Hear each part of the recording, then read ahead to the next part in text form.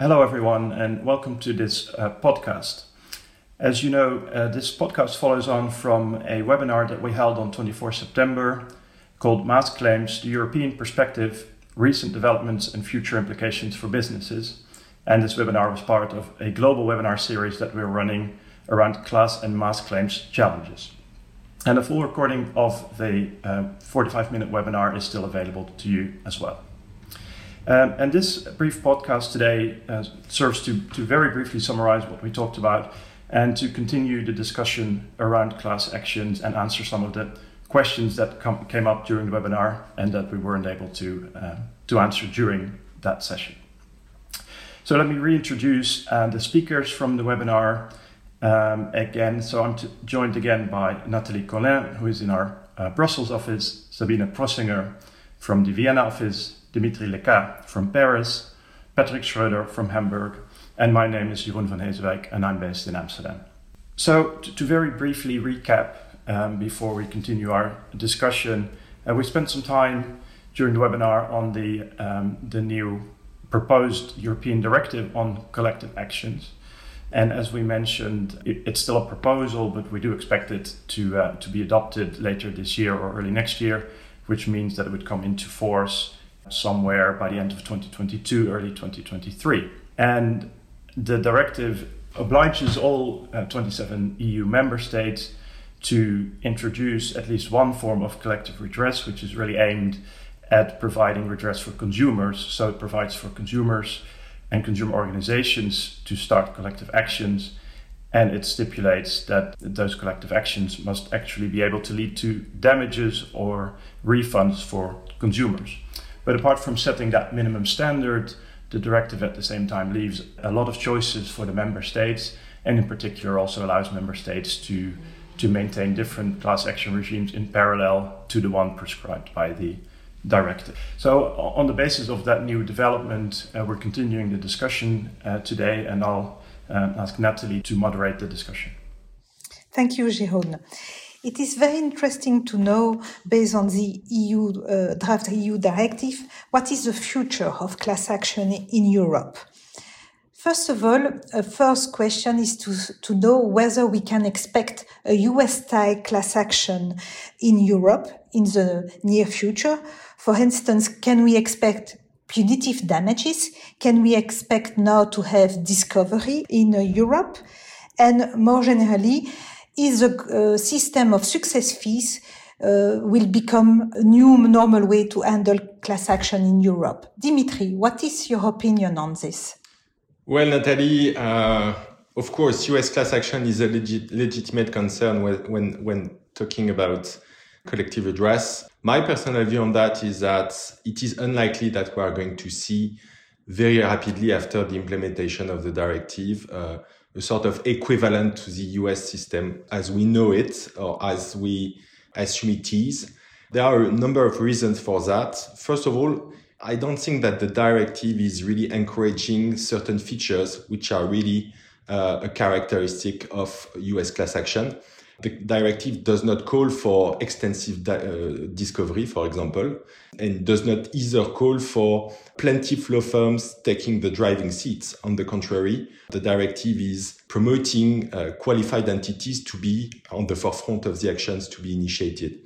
And I also think that a number of legal systems across Europe are not very fan of other features. For example, I think that a number of European jurisdictions will still be resistant to have opt-out class actions going forward. And so if you put that together, you can see that the main drivers for the success and maybe for certain abuse of US class actions are probably not going to be there immediately after the implementation of the directive. Yeah, I agree, Dimitri. I think because one thing to remember is that this directive came about because the European Commission is worried that consumers have less protection in Europe than in the US. But apparently the member states are not so convinced, because it would be completely possible for member states today to introduce class actions, right? Nothing prevents them from introducing far-reaching class action regimes, but apparently they don't really see a need to do it, and the Commission needs to push them. But as we said, it really only forces them to a very minimal form of class action. And so it would not really be that logical that member states now all of a sudden would introduce very far-reaching regimes, because if they had wanted to do so, why didn't they do it up to today? I also agree that the directive will not be a catalyst for change in that direction, especially since it does not aim at changing the substantive law in any way. So, for example, punitive damages, they would require a reform in the substantive law field. However, some aspects of procedure, of course, might be modified during the adaptation process of the directive. As you said, Jeroen, it will not change the discretion that the member states have. So if during the consultation process, maybe on how to implement the directive, certain member states came to the conclusion that they wanted to change the procedural framework more into the direction of more invasive mechanisms, that would be possible, but we do not have any indications for that. I agree as well. And maybe one element is also that the directive maintains the loser pays principle. And I think that's also one essential key element, that there's no big risk of US type of class actions in Europe. Yeah. Thank you, Hall. And I can add that from a Belgian perspective, we anticipate the EU directive, and it was clear in the draft and the preparation of the laws that we want to avoid US class action. So if we don't have a US style class action, what could we expect? What are the risks and what are the options? First question maybe in that regard is to know, Patrick and Sabine, do you think we all have an interest to try to influence our states in the implementation of the EU directive? Yeah, Natalie, I think we should. Coincidentally, I had a meeting yesterday with some consumer organizations, and they indicated that they are already in the process of lobbying towards implementation mechanisms. So I think companies and we as the defendant bar should also organize and form a view of what we want to do. And as we've said during the webinar, I think one of the aspects, for example, is to think about whether opt-in or opt-out mechanisms are appropriate. And there's also other considerations. For example, should existing collective redress mechanisms be reformed? Should there be a new mechanism in parallel to existing mechanisms? Things like that need to be analyzed in every different jurisdiction, because in the future, we will still see mass claims all over the place, because what Jeroen, you have said during the webinar, there's not one place of jurisdiction. And there is also no precedent, no lease pendants. So it's possible, for example, for one defendant who does business in many member states to be confronted with 26 or 27 mass claims in the different jurisdictions. And so it will be also important to think about how to deal with the different mechanisms and on how to deal with forum shopping. Patrick, a question about that. Do you think that we will get much more references to the ECJ? Because if you, as you expect, we would have many parallel cases, and not necessarily by definition, but many of these are about consumer law. Consumer law largely originates from the European Union these days. So would we see that there would be lots of references to the ECJ, and would there be a strategic question around managing that process? Well, I think that when it comes to consumer contracts, indeed, we already see quite a bit of activity that claimants believe the ECJ jurisprudence is more favorable than national court jurisprudence, so they try to reach the ECJ as early as possible in a mass claim or in a consumer, in parallel consumer claims proceedings. So I would expect that this trend continues, especially if we have more mass claims due to the directive and all that, let's say, publicity that the topic gets at this stage. I think we will also see that that the associations become more litigious, and that will mean more cases in the ECJ. At least that's what I'm convinced of. Yes, it's good to know, but based on what you all explain, I see that there is a possibility of forum shopping for the claimant in class action. Do you think this is a reality? And if it is a reality, which kind of element can influence a choice of a group of claimants in class actions? Jeroen? As much as this is about protecting consumers, it's inevitably also about making money for people that are in this business, right? So for me, it's always a question of risk and reward in a sense. So maybe it's cynical, but I think where people are going to litigate is going to be driven by where they expect to make the most money. It's probably as simple as that, because, as I said, this is a business also. And one thing that's a question for me in Europe is, how are people that professionally bring these cases, how are they going to make money, right? Because if they even get compensation of their costs, that's fine, but now you've recouped your cost, but you still haven't made money. And we don't really have a mechanism, and the directive doesn't ask for it, I think, to say, can they add some money on top? Can they get some extra money from having brought this case?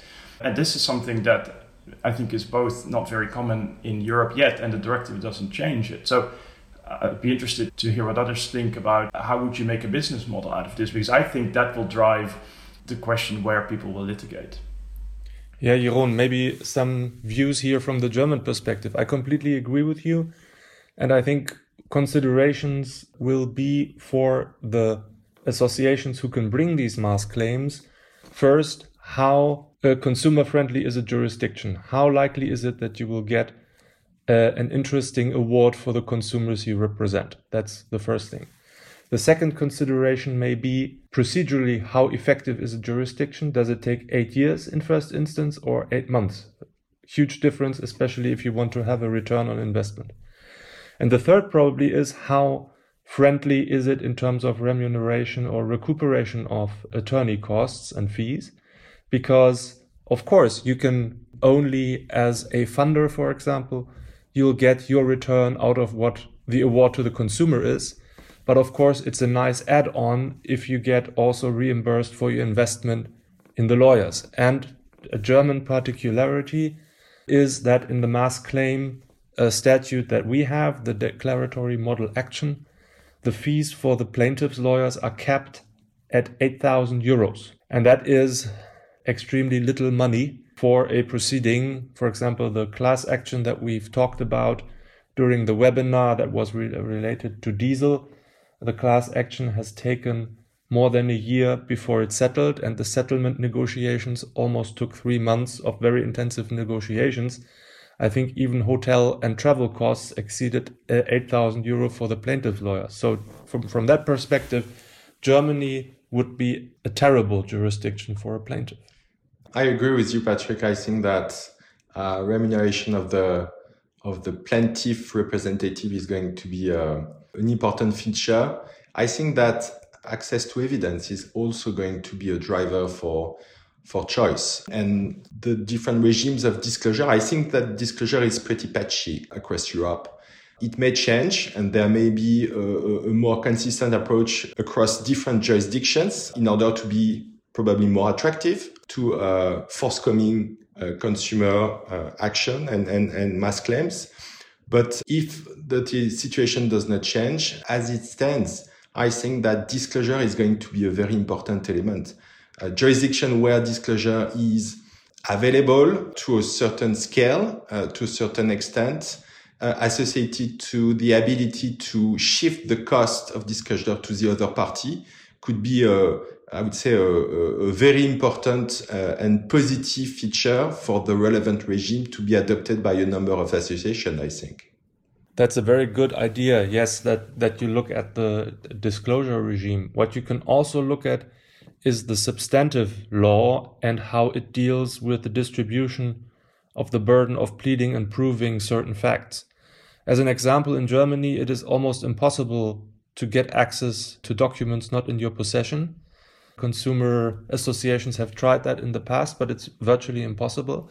However, our substantive law and the way the courts approach the burden of proof are very much in favor of claimants. So you just need boilerplate allegations, and then it shifts to the defendant so that you have to very much detail lay out why you believe that the boilerplate allegation is incorrect. And so that actually leads you or forces you to produce a lot of factual evidence, although there is no formal document production. So that I think that is a trend that you also have to observe very clearly, because the mere absence of procedural disclosure mechanisms does not mean that you will not have to present evidence in court, that you will not have to present in other courts, for example. But I think that if you have a statutory framework for a collective redress mechanism, I think this will support forum shopping. Because, for example, in Germany, you have this new statutory framework for collective redress. In Austria, we do not have this framework, but we have this assignment model. And so consumers have to wait very long until the court really deals with the case on the merits. So, for example, in Austria, the mass claims are pending now over 2 years, and they didn't deal with the case on the merits, and they didn't reach a settlement now. So in Germany, the consumers reached a settlement within a year. In Austria, they are waiting for the court to begin the proceeding on the merits. So I think if you have a statutory framework for collective redress, that will support the jurisdiction choice for consumer associations. Yeah.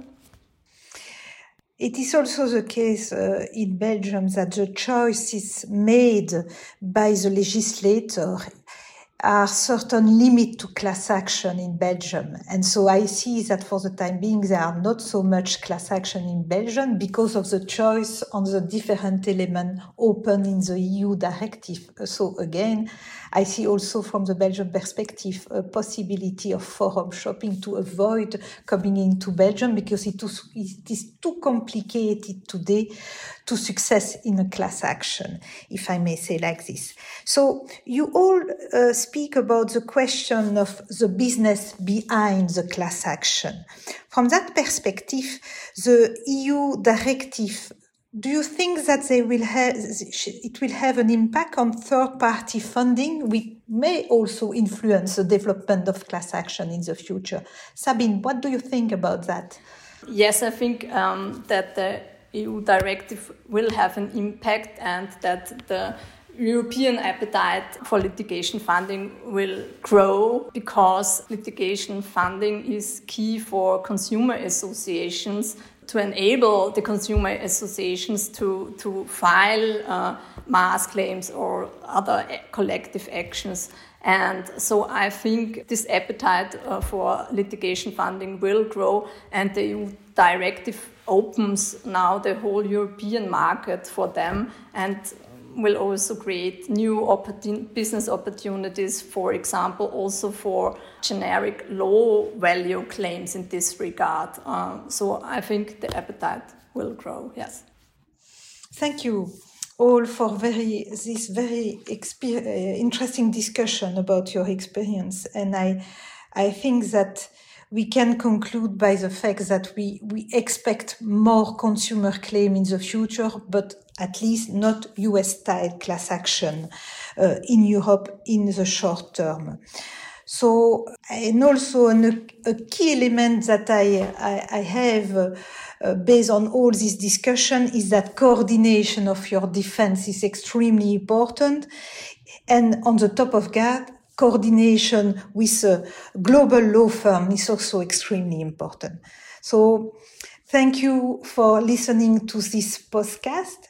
And of course, if you have any further question after having listened to this podcast, do not hesitate to send an email to all the participants, and we will be happy to reply to your question. Thank you again for your attention.